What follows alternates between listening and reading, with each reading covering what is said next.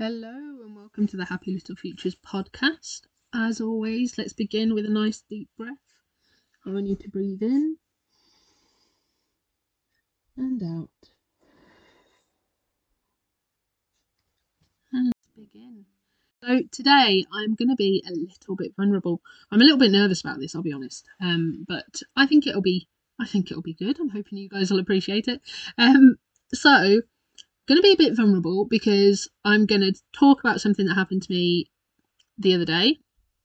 I had a big panic attack, which is normal. Like I've said in the past, I may be a meditation coach. I may help people with mental health. That doesn't mean I don't still have those things myself. Everyone has mental health, and that's that. But what happened was I went to sit down and do a bit of work, and it was in the evening, and our youngest, who was potty trained and has completely gone backwards, had done a wee the day before on the sofa. I thought it was a little bit, we'd mopped it up, we cleaned it, it was sorted as far as we were aware, and then I sat down last night to work, or the other day or whenever it was, sat down to work, and I was like, it still smells a lot, even though we've cleaned this, even though we've done it all, we've dried it up, and when I had another look, it had soaked straight through all the cushions on the sofa. How high powered, gosh, pick your teeth in, Lucy, how high powered that wee must have been, I have no idea. So it had obviously gone into the cushion and soaked through all the sofa. Every single part of the sofa was drenched. And it just immediately started this sort of spiral of anxiety, of stress, of everything. I was talking to my husband. I started to get louder and louder, and as I'm sure you've all experienced when you start to get a bit like, so I started to get louder and louder, and then everything else started coming in from everywhere, and I didn't have anywhere that I could go to sort of get away from this, because I was going to sit down on the sofa and do sort of catch up on a couple of emails, and I couldn't sit down on the sofa. I didn't feel comfortable at that point sitting at the table. Upstairs in our bedroom, it was a mess. Despite all the work we've done in the past, we've sorted out a lot of stuff. There's a lot more stuff in here at the moment, and that was a mess. And I just didn't feel like I got anywhere to go. Even the bathroom, the bath side is off, and we've not got around to getting it put back on. And so if I go in there, it's just another job that I see that needs doing that I haven't got around to getting sorted. And it just all spiraled. It got to the point where I found myself physically shaking and saying to my husband, help me, I need help. I have nowhere to go. And in the end, I said, just hold me. So he came over, he held me, and I just found a corner in the room, and I just sat with my head in this corner. As I was sitting there and sort of being held by him, I came to realise that what I was having was a panic attack. Looking back, there have been lots of other moments where I've had these panic attacks, but I've not had the clarity of mind to label them as that in the moment. As soon as I realised and sort of was aware, I was able to go, I need to do some breathing. So I was breathing in for 4 and out for 6. Quite simple. In for 4, out for 6. I brought myself to my breath. I allowed my thoughts to pass whenever they came to me. I just kept bringing myself back to my breath. In for 4, out for 6. In for 4, out for 6. And I calmed down. By the end of that, I was breathing in for 8 and out for 13 or something. And I'd really managed to slow my whole system down and work through it. I was able to talk to my husband and say, that was a panic attack. I am aware of that. And we worked through it then. I had to sit down because I was absolutely washed out by that point. He sorted out the sofa, and I said to him afterwards, look, that was a panic attack. I've never realised in the past that these moments that I've had have been panic attacks. And I said, I I said, when that next happens, because I'm not gonna fool myself and think that it's never gonna happen again. I said, when that next happens, I said, I need you to come over at whatever point, just hold me, let me have a moment, and start guiding my breathing by just counting up to 4 and then counting up to 6. And so I went through that with him. I am telling you this because, one, I think it's important that you know that you know why, like, that I'm human too, and these things happen to me too. I've spoken a lot in the past about postnatal anxiety, and it's a condition that you have to manage. It's all of these mental health things that we have generally, like it's more about managing the symptoms. Just because you feel better doesn't mean that it's gone forever. In some cases it might be. In my case, no, I still get anxiety. I still have panic attacks. So I'm telling you this because it's important to know that I'm human. It's important to recognise that as an adult, what I had the other day could appear as a tantrum if it was a child. That state where my body was shaking and I was like, everything just got too much in that moment. It was very similar to a child's tantrum. In that moment, I had to, in order to move on at that point, I identified how I was feeling. I identified what would help me turn that feeling around. In my head, I said, it's okay that I'm feeling like this, but I don't have to feel like this. And I used a mechanism to, part of my mental health toolkit, my own mental health toolkit, to help guide me back down into a state of calm. So, 3 things there. Identifying how I feel. That's obviously taken a lot of practice. It involves talking about feelings. A lot of what we do at home with the children is sort of modelling that we're identifying how we're feeling. And helping them to identify how they're feeling both in their body and in their mind. So relating this back to my children, in order for them to identify how they're feeling, they need to understand those feelings and what it feels like. Thankfully, they didn't see this. I say thankfully because it might have scared them. But they have to be able to identify that. In that moment, as a grown adult who meditates daily and practices all of these things, it wasn't necessarily easy for me to identify this. As I said, it was the first time that I've properly sort of well and truly sat there and gone, like, being able to fully label this. In the past, I've known that I'm stressed. I've known that I'm anxious, but for me, not having that identification of a panic attack hadn't actually helped me to sort of bring my level down. I've in the past been able to bring my level down and sort of calm myself, but by labeling it as a panic attack, I was able to go, no, I can turn this around. I can feel this way. I didn't know how to do this as a child. I looked back last night with my husband and sort of said, it just wasn't something that was taught. It wasn't something that I knew how to do. I didn't know how to breathe as a child. Not that I didn't know how to breathe, but no one ever taught me how to take a deep breath. No one ever taught me the value of that deep breath. And I said to him, this is why we're teaching our kids this from a young age, because that was difficult for me to do in that moment. But as I've said in the past, my son and my youngest daughter are able to use their breath to help bring themselves down. And that is, I have a whole newfound respect for them, in being able to listen in that moment to do that. And they actually identify it themselves sometimes and start doing it themselves.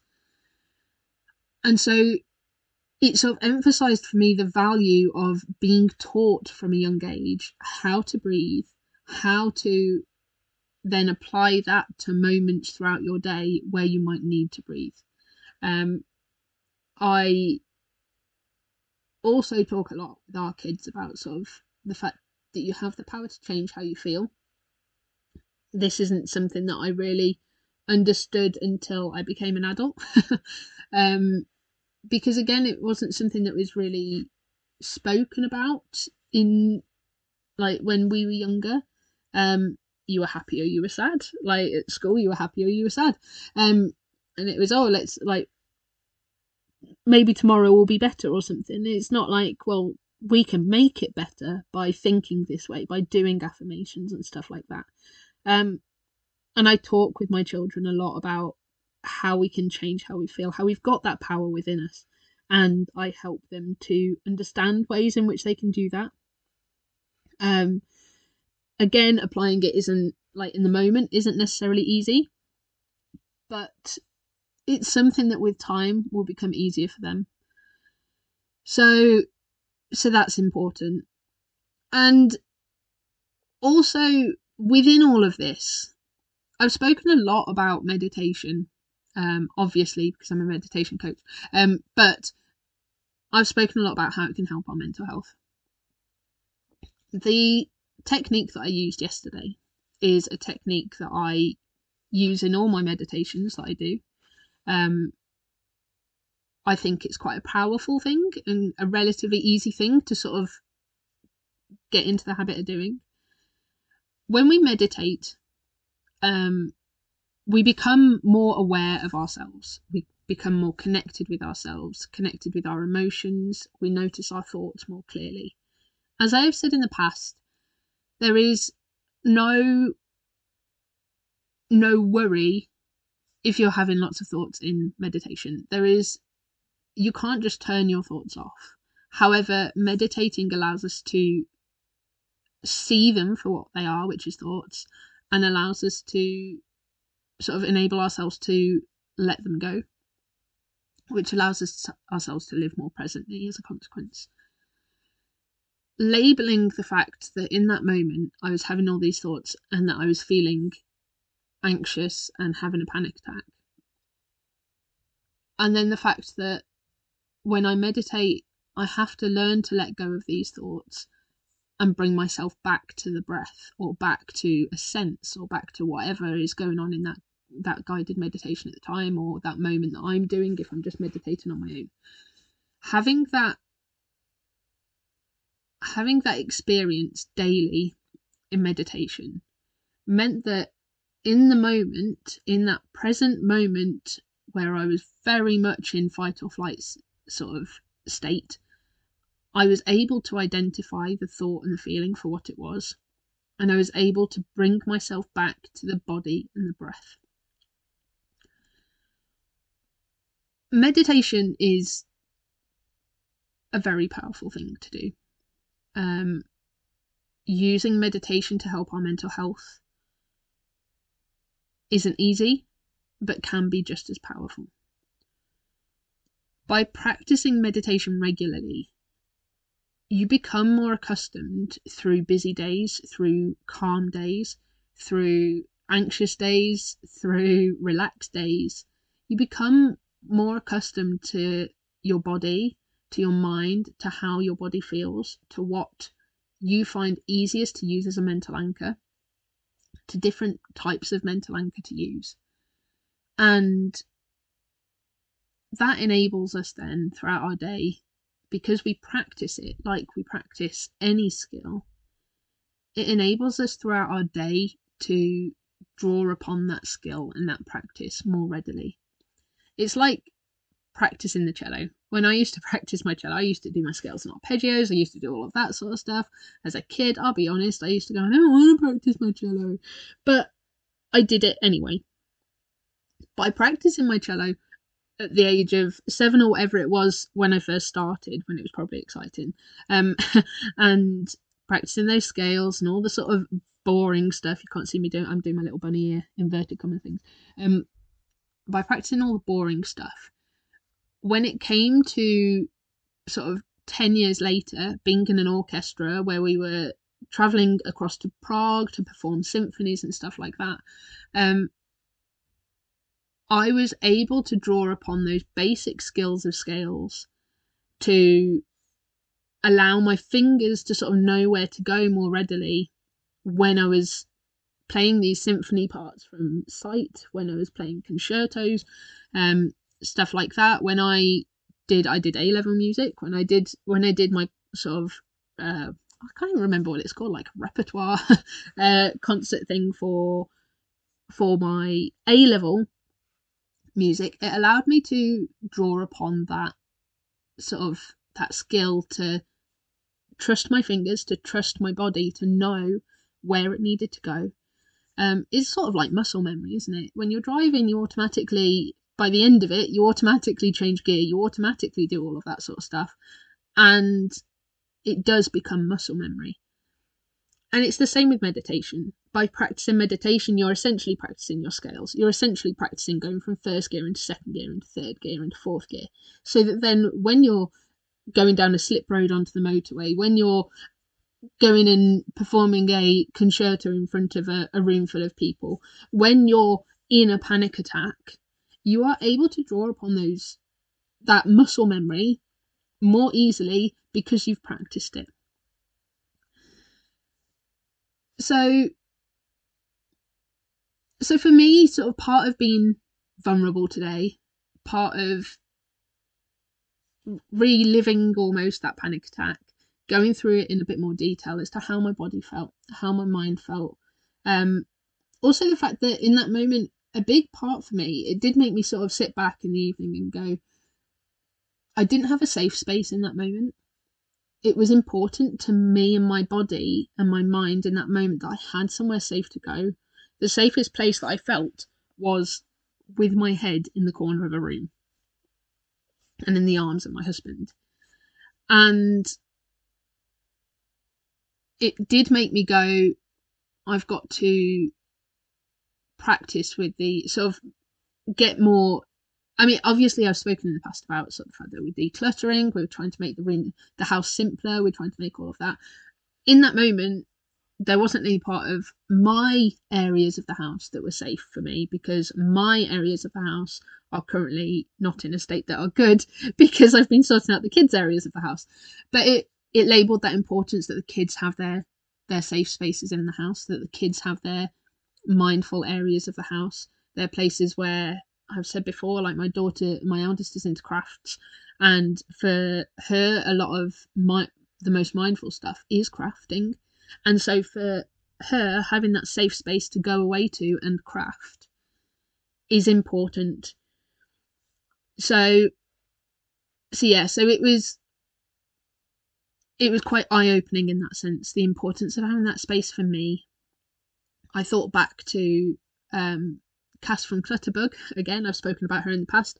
She's said on a few podcasts that having that calm space that you wake up to and you go to sleep to is really important. It doesn't matter where you put all the clutter, as long as it's not in your space, as long as your calm space, your bedroom, is a nice calm place.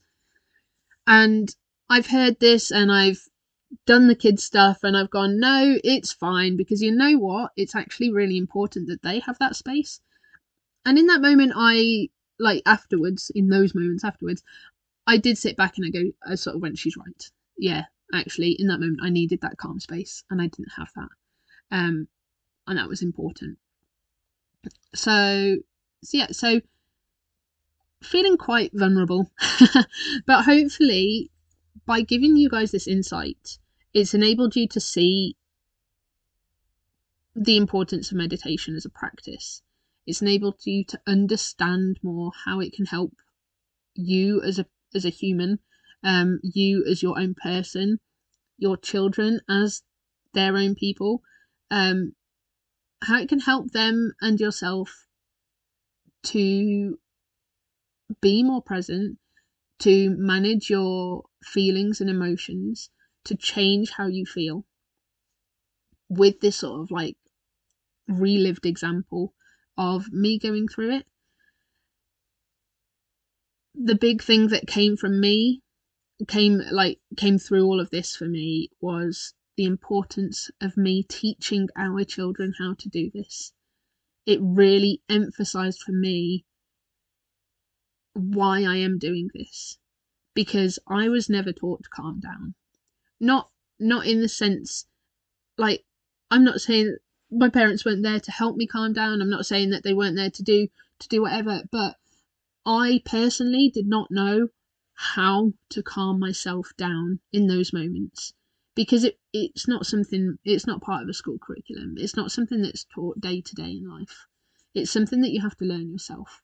And unless you are taught this sort of as a child, really, or at some point, you don't know how to do that. And it just really emphasized that point of why I'm doing what I'm doing, why I'm teaching my kids how to be mindful, how to use their breath and techniques that we use in meditation, how to use all of those effectively throughout the day. It reminded me why I'm teaching parents how to teach their children with the Helping Kids course. That's what I do, is I teach parents how to teach their children how to breathe, how to, like, what calm down mechanisms work for them, what things are most mindful for them, how to engage more presently with different activities, and how to move on from there. And then it sort of teaches them how they can use that in a more when their child is in a more heightened state of emotion, how they can identify what is more likely to work for their child in those moments. It emphasized to me why my parents' coaching course is so important, where I'm teaching parents how to do this for themselves, how to meditate, but also then how to use the skills from meditation to draw upon them throughout the day, to practice them and find something that works for them, so that in that moment of heightened emotion of their own, like I was the other day, they can then draw upon those emotions, on those skills and techniques, from meditation that they practice, to build up that mental health toolkit and to help them calm down in the moment. And it emphasized why I'm doing my weekly reset, which is just a 30-minute guided meditation. There's no coaching or anything, but it's a moment to come together as part of a community. It's a moment to sit down and meditate through purposeful guided meditation. And it's a moment to practice those skills that we can then practice day to day and break down into something more meaningful throughout our day, something more, I say more meaningful isn't the right word, something more accessible throughout our day, and just come back to that basic practice. So on that note, I'm going to leave you. If you want to look into any of these things that I've spoken about, these are the Helping Kids course, so that's helping children with mindfulness.